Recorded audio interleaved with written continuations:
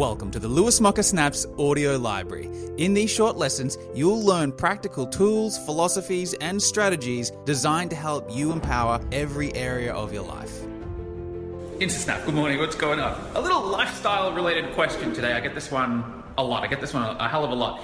The question is, how do I know when to go and buy a car? How do I know if I can afford to do a car or get the bigger place or increase my lifestyle? This is a really important one because a lot of people go and blow their kitty. They go in and expand their lifestyle before they've really earned it, and then they get themselves into debts. They get themselves chasing this never-ending game of trying to keep up with the Joneses, right? And it can become very stressful. How many people do you know who have a period of increased profits? Maybe they do the promotion or they start the business or they launch a new product, their income goes up, they go and blow it straight away. Their lifestyle goes up to the same degree. You can go and buy something and then go through a period of drawdown or go through a period of lowered profits, and then you can end up resenting the thing that you buy. Remember, infatuations turn into resentments. If you're cocky, elated, prideful, you're infatuated with buying some particular thing, but you haven't earned it properly, come out the other side of that infatuation with resentment for the thing. You'll end up thinking, why did I buy this stupid thing? I hate the thing, and now I hate myself, and now I'm stressed. And then you're vibing on low cash, then you make less money, then it's a downward spiral. People spiral out of control this way. I've already revealed the secret in the formula. This is the prosperity formula. It's lesson 1 of Infinite Prosperity. If you haven't seen this, swipe up, go get the free lessons, get this into your consciousness. It'll change the way that you do life.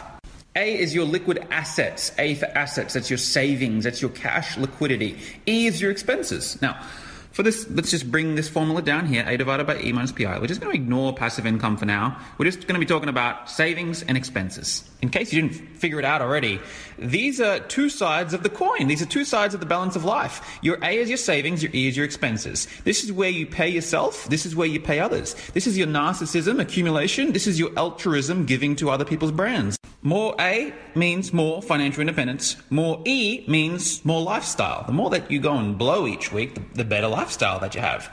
But if you don't have some kind of systematic way to grow these both in balance, you'll come unstuck. Because most people, when they go and make more money, they just go and blow it on lifestyle. They go and increase the lifestyle. This is like a seesaw, like a teeter-totter, right? Most people go and blow their expenses through the roof and they become unstable and unstuck.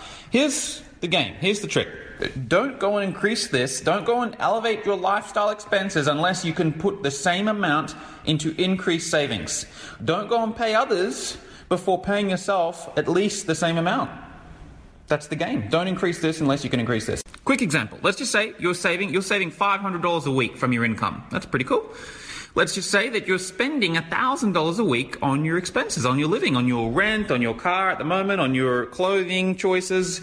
$1,000 a week costs you. Let's just say that you want to go and buy another car. You want to get your second car. That's kind of cool. Let's just say it's going to cost another $500 per week. Here's the game. Don't go and increase your expenses by $500 unless you can also increase your savings by $500 as well. What that means is you have to wait. You can afford the car. Doesn't necessarily mean it's a good idea to go and buy the thing.